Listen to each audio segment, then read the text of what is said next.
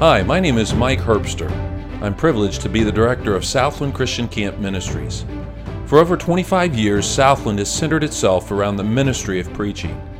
We believe that God uses the foolishness of preaching to convict hearts and transform lives. Our prayer is that today's sermon would push you to become more like our Lord and Savior, Jesus Christ. As you listen, would you carefully evaluate your life in light of God's Word and take the appropriate action to grow in your walk with Him? We hope that you will enjoy today's message.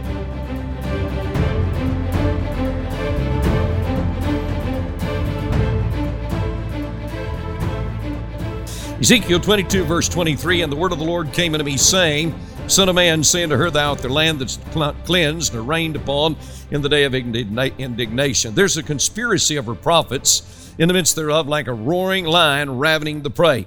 They've devoured souls, and they've taken the treasure, precious things, and they've made her many widows in the midst thereof. Her priests have violated my law, have profaned my holy things. They put no difference between the holy and the profane, neither they've shown difference between the unclean and the clean, and have hid their eyes from my Sabbaths, and I'm profaned among them. Her princes in the midst thereof are like wolves ravening the prey, shed blood and destroy souls to get dishonest gain.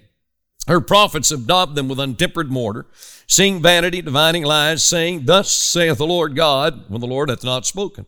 The people of the land have used oppression and exercised robbery and have vexed the poor and needy. Yea, they have oppressed the stranger wrongfully. Look at verse 30. And I sought for a man among them, that he should make up the hedge and stand in the gap before me for the land, that I should not destroy it. Look at the four sad words, but I found none. Therefore, I poured out mine indignation upon them. I've consumed them with the fire of my wrath. Their own way have I recompensed on their heads, saith the Lord. It is my conviction, if we don't have an old-fashioned, heaven-sent, God-anointed revival in the United States of America, verse 31 may be the epitaph of this nation. Preaching a very important message tonight entitled God's Manhunt. I want you to listen with total attention. I'm going to ask you, please don't walk or talk. Don't go out unless you're absolutely sick. Counselors, you have been doing well. Help us tonight. God's Manhunt. Thank you very much. You may be seated. Now, before I pray, I want to ask you a question. Will you have an attitude of gratitude, as many of you have had all week, and will you make God this promise before I ever preach? You would say, God, if you show me any area of my life that's not dedicated, consecrated, surrendered to you, if you show me that tonight, in this service tonight, this Friday night, I will dedicate, consecrate, and surrender that to you. That's my gratitude to you for what you have already done in my life. One more time.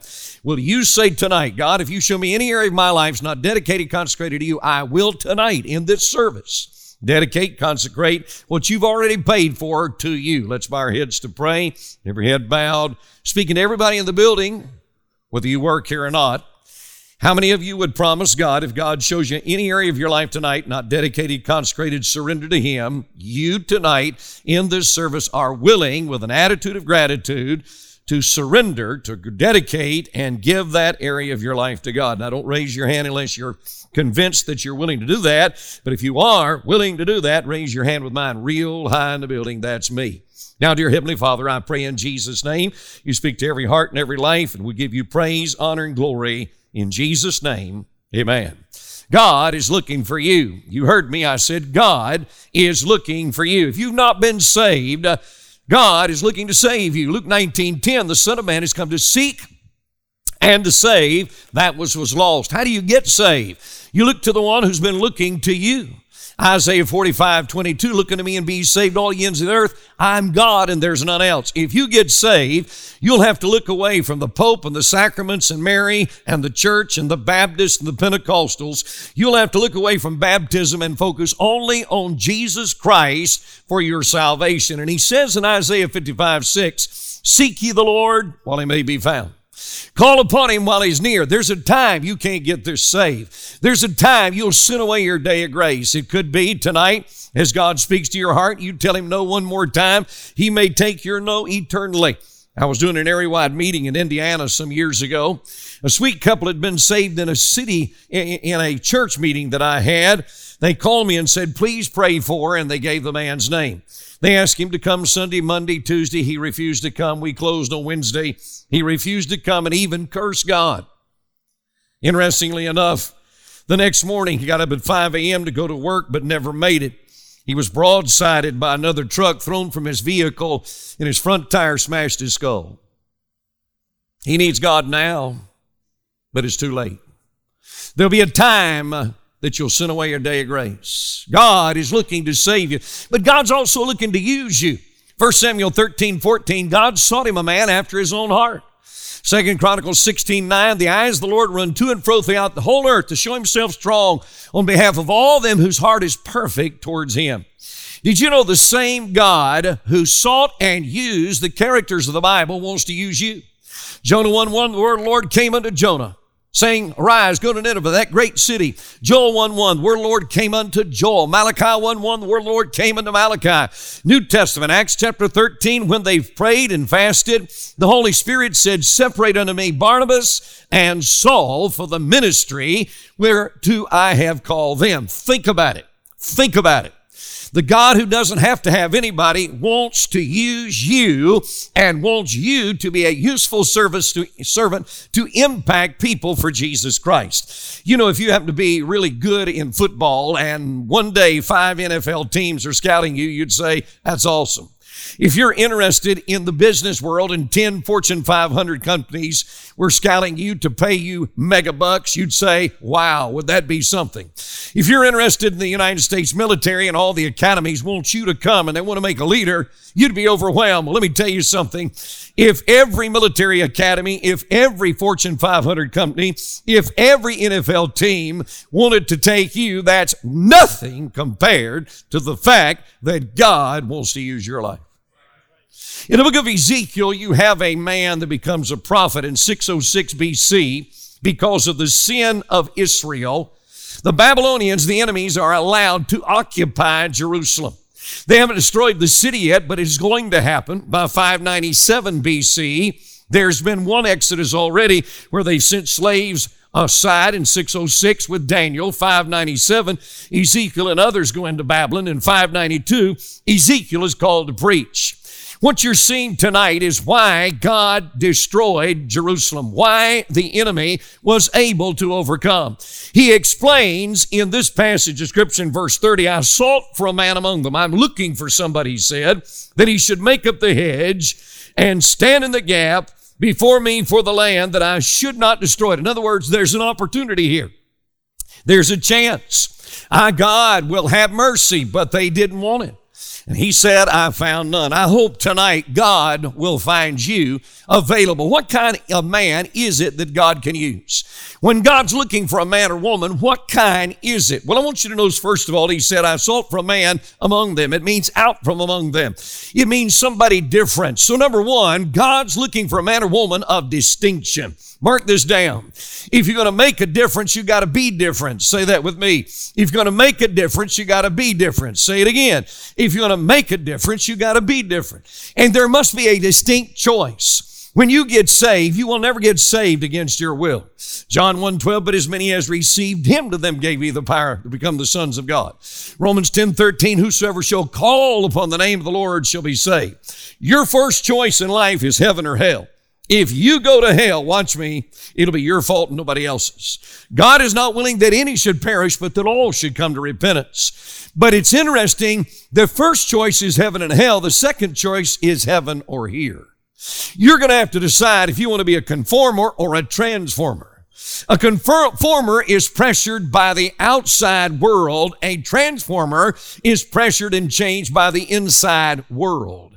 You only have two choices. This is not multiple choice. It's not the price is right. You don't get 4 or 5 doors. Either there's heaven or hell when it comes to salvation. There is either surrender or stubbornness. There is either obeying God or doing it myself. In Exodus chapter 32 and verse 26, Moses drew a line. He said, who's on the Lord's side? Let him come over here. There are only two choices. In 1 Kings 18:21, Elijah said, how long halt you between two opinions? The Lord be God, serve him. Baal, serve him. Two choices. In the book of Joshua, chapter 24 and verse 15, Joshua said, if it seem evil unto you to serve the Lord, choose you today whom you will serve, whether the gods of your fathers on the other side of the flood, or the gods of the Amorites in whose lands you dwell. And then he declared, but as for me and my house, we will serve the Lord. You know, some of you are having a hard time believing this, so listen carefully what I'm about to say. The decision you make tonight may affect your entire family in the future. If you were to come to 211 Kensington Road in Greensboro, North Carolina, where I was raised, my dad was a man of God. And at eye level on our front door so that everybody could see it, no matter who came, it read, "As for me and my house, we will serve the Lord." I thank God for a man, as a young man, that gave himself to Jesus Christ. His dad gave himself to Jesus Christ. I'm a product of some people that were not phony baloney. They were not issuing back and forth. They were not flip-flopping. They were firmly convinced they wanted God to use their lives. Matthew 6:24 says, "No man can serve two masters. He will hate one, love the other, hold the one, despise the other." You can't serve God and mammon, an Aramaic term for money and things money will buy. James chapter 4 and verse 4, "You adulterers and adulteresses, don't you know that friendship with the world is enmity with God?" The word enmity means hatred. Whoever will be the friend of the world is the enemy of God. Now, you're going to have a hard time with this one, but understand the teaching of the Bible. When the service is over tonight, if you walk out and you decide, I don't want anything to do with this surrender business, I'm going to live my own life, then you might as well just on the way out shake your fist at God and say, "I'm your enemy and I hate you." You say, "Preacher, don't preacher me." That's exactly what James said. As a matter of fact, he called people who will love of this world adulterers and adulteresses. Now, if you get married, you're supposed to be a one woman or one man individual. You're supposed to be married to that woman, or you as a woman married to that man, and you're not supposed to be messing around. If you are married to someone and you have an affair with somebody else, you call that adultery. Did you realize that God says this? When you got saved, some of you have been saved this week. When you got saved, you got married to me. And if you decide you're going the way of the world for music and morals and philosophy and dress and media, if that's what you're going to do, then God said, "Hey, you're an adulterer." Has there ever been a time and a place in your life as a child of God that you stepped across that line and gave all that you are to all that He is? You must have a distinct choice, and then there must be distinct conduct. If you go through the passage that I read starting in verse 23 all the way down to verse 29, you'll read about the prophets and the priests and the princes and the people. They all have one thing in common. They were unholy. They were full of themselves. They were full of sin. They didn't want anything to do with God. So God said, "Okay, you don't want me? I'll just back up and let the Babylonians have you. I'll just allow them to destroy your land." Now, young people, if God is going to use you, there is one word that's going to have to summarize your life, and that is the word holy. Everybody say it with me. Holy. Say it again. Holy. It means separate. Leviticus 11:45, "I'm the Lord that bringeth thee up out of the land of Egypt to be your God." Here's what He said, "Ye shall be holy, for I am holy." 1 Peter 1:16, "Be ye holy." Why? Because I'm holy. 1 Peter 2:9, "You're a chosen generation, a royal priesthood, a holy nation, a peculiar people, that you should show forth the praises of Him who hath called you out of darkness, and you are to rightly represent Him." The Bible says in Hebrews 12:14, "Follow peace with all men and holiness, without which no man shall see the Lord." Don't misquote me. If you're going to quote me accurately. I believe a Christian can backslide. We talked about that in the life of Lot. I believe that a Christian can get cold. I believe that he can be stubborn. I believe he can be disobedient. But when I'm through preaching tonight, if your mentality is this, "I don't want anything to do with holiness. I don't want anything to do with surrender. I'm not interested in what God wants," you put this down in big highlights, you've never been saved by the grace of God. You see, if you ever get genuinely saved and the Holy Spirit comes in you, He comes in you to make you a holy person.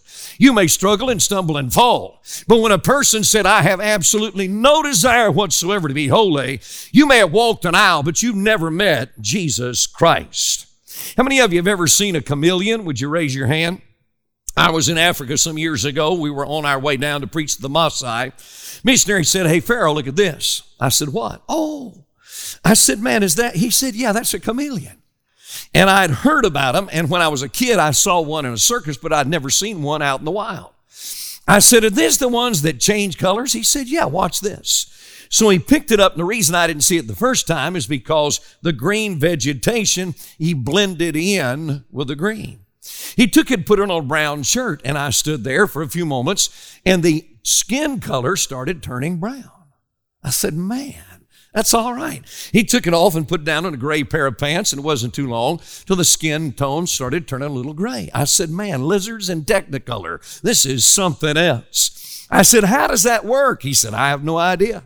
I got back home and I got in on the internet and I began to research, and I found out because of the contractible cells on their skin, the nervous system of this little creature that's basically defenseless is able to camouflage themselves. They can blend in with any surrounding so that they're not prey or eaten by somebody else. You say, that's pretty neat. It really is if you're a chameleon, but it stinks if you're a Christian. You see, young people, if you're going to have two kinds of music, the kind you want to be with the boys and the other ones you're going to sing when you're in church, don't plan for God to use you. God doesn't use chameleons. You know, girls, you may think you can dress a couple of different ways. One, around God's people, and then you can go and get with the ungodly crowd and flash your flesh. That's up to you, but just don't ever plan for God to use you. God doesn't use chameleons. God uses champions. What's the difference? A champion has one color. You know what it is? True blue. So I want you to right now in your mind ask and answer this question. Has there ever been a time and a place that you crossed that line and you surrendered every ounce of what you are to the lordship of Jesus Christ? God can't use a man who's not usable. First of all, you must be a man or woman of distinction. But second, you notice he says that he might stand in the gap and make up the hedge. The word make up means to wall up. Here's a person that's not only a man of distinction, but he's a man of determination. This guy's not coming for a temporary employment. This guy is coming all out for God for as long as God needs him. Proverbs 24:10 says, if you faint the day of adversity, strength is small. Proverbs 24:16 says, a just man will fall 7 times. Hey, let me encourage you tonight. There's not an adult in this room that expects anybody here to never fail, because every one of us at one time or another have failed. The Bible says a good guy, a just man, will fall 7 times, but he'll rise again. Here's my translation of that verse. Don't give up, get up. Say it with me. Don't give up, get up. Say it again. Don't give up, get up. You go home and you have your devotions for 5 days, miss it day 6. Dear God, my fault. Take full responsibility. Don't give up. Get up. You go home, you get rid of the stinking music that's ruining your mind, and you start putting good music in. Somebody comes by and says, listen to this one. You say, I blew it. Doesn't mean that God's not going to use you. Say it with me. Don't give up. Get up. Say it again. Don't give up. Get up. Luke 9:62, no man having put his hand to the plow and looking back is fit for the kingdom of God. You got to make up your mind with total resolve that you do what you sang tonight. You have decided to follow Jesus. In Philippians chapter 3 and verse 14, Paul said, I press toward the mark for the prize of the high calling of God in Christ Jesus. Paul was always moving forward. In Acts chapter 20, they came to him and said, now, Paul, you go to Jerusalem, they'll probably bind you and kill you. He said in verse 24, none of these things move me. Neither do I count my life dear unto myself, that I may finish my course with joy. Get it? 1 Corinthians 15:58, be steadfast, unmovable, always abounding in the work of the Lord. How many of you in this building like professional football? Would you raise your hand? I think football's the reason God made TV. Amen. 22 guys in a cow pasture chasing a pigskin through plumbing. Nothing like watching it. And I really enjoy football. We lived in Kansas City for a long time and we're Chiefs fans. Many years ago, the Cleveland Browns had a fellow that was a running back named Jimmy Brown. I think he still has some records that have not been broken. He was like a freight train. When he got the ball and put his head down, it took 2 guys, sometimes 3, and even 4 guys to bring him to his knees because he was on the move. Now, he had a tradition. He was usually the last one out of the pack. He'd get up slowly, walk back slowly, be the last guy back in the huddle. He did it time and time and time again. Sportscaster came to him one day and said, Jimmy, seems like to us, we've been watching you do the same thing every time. You're the last one up. You walk back slowly. You're the last guy back to the huddle. Why do you do that? Well, he said, I don't want anybody to know when I get hurt. They said, what? He said, you guys got to understand something. If I get up and I grab my knee, the next time I carry the ball, those guys will hit me at the knee. He said, if I get up and grab my back, the next time I carry the ball, they'll hit me. See, NFL players love each other, right? You got that? He said, if I'm in ecstasy, I get up slowly and walk back slowly. He said, if I'm in my agony, I get up slowly and walk back slowly because I don't want anybody to know when I get hurt. Man, if we could get people in the Church of Jesus Christ to stop moping and complaining and crying and quit being wimps and start being warriors, we could take some turf back from the devil. I was reading just the other day about Captain David Roselle. He was in Iraq. They ran over a landmine. It blew off his foot and part of his leg. He came back to the United States. They gave him a prosthesis, and he decided he was going to run in the New York Marathon, and he did. Later, he went to Hawaii and did the Ironman competition. I mean, it takes a man's man to do that. He re-upped, and they sent him back for 2 more tours to Iraq. He's the only man, as far as I know, that's ever done that. And everybody said he was a hero. He looked at them and said these words, I couldn't imagine doing anything else. You see, he didn't wimp out and say, okay, I lost my leg. He said, they'll put a fake one down there. I'll learn again how to walk, and I'm going to move forward because I love America. A number of years ago, I was preaching in Asheville, North Carolina, and we had a couple of men called to preach. Some months later, it was a week before New Year's. The pastor called me. He said, are you and your wife busy on New Year's Eve? I said, no. And I thought he wanted me to come preach. And he said, now, I don't want to offend you, but he said, I'd like for you and your wife to come be our guest and not preach because there's 2 of the men on New Year's Eve. They're going to preach short messages. And there's a third guy. Do you think you could come? I said, sure, we'd love to come. And so my wife and I got in the car, and we went over to Asheville, and we sat down, and after they introduced us, they got the first man up, and I remembered him. I remember the night he surrendered to preach, and I thought, glory to God, God's going to use him. Second guy got up, he started preaching. I said, hallelujah, God's going to use him, but I never had met the third guy. Third guy got up, and he grabbed both sides of the pulpit, and he started like this, turn your Bible, please, to the book, and he stuttered like crazy. In fact, I thought maybe he was doing something as a joke to kind of get us in, but it wasn't. It was reality. You say he's going to preach, and he stuttered. Yeah. The only time he didn't stutter is when he read the Bible. Never miss a word. And he'd say something like this, Jesus died on the cross for you so that you can be saved. I turned to my wife. I said, baby, give me a piece of paper. If this boy's going to work this hard to get this out and preach as a stuttering preacher, I'm going to write down what he says. I wrote down his outline. He came to the end. People were listening with bated breath. Here's a young man, shouldn't have even tried, but he knew God had called him to preach. And when he finished, I wrote down what he said. I'd heard it before, came from the French Foreign Legion, didn't mean much when I read it then. It meant a whole lot when that young man finished preaching because he said this, if I falter, push me on. If I fall, pick me up. But if I ever quit, shoot me. Amen. And sat down. And tears rolled down my cheeks. And I said to my wife, God's going to use that young man.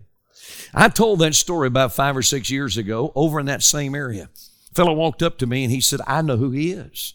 I said, you do? He said, his name is. He pastors about an hour from here and he doesn't stutter at all. Wow.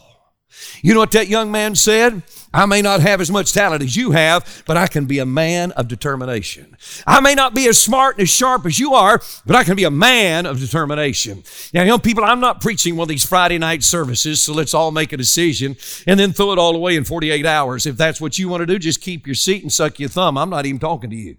I'm talking to people tonight who want to resolve by the grace of God and His power and His Holy Spirit that you're going to get in this and you're not going to fit society, but you're going to fight society. You're not going to try to be Mr. Popular. You're going to be a principled individual and you're going to be a man or woman for the land. This man that God was looking for was a man of distinction. Are you?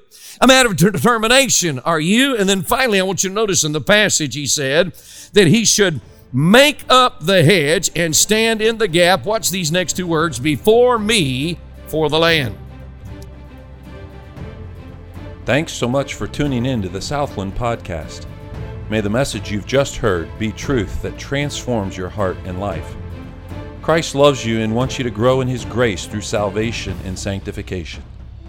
If you've never placed your faith and trust in the finished work of Christ, we'd love to talk to you personally.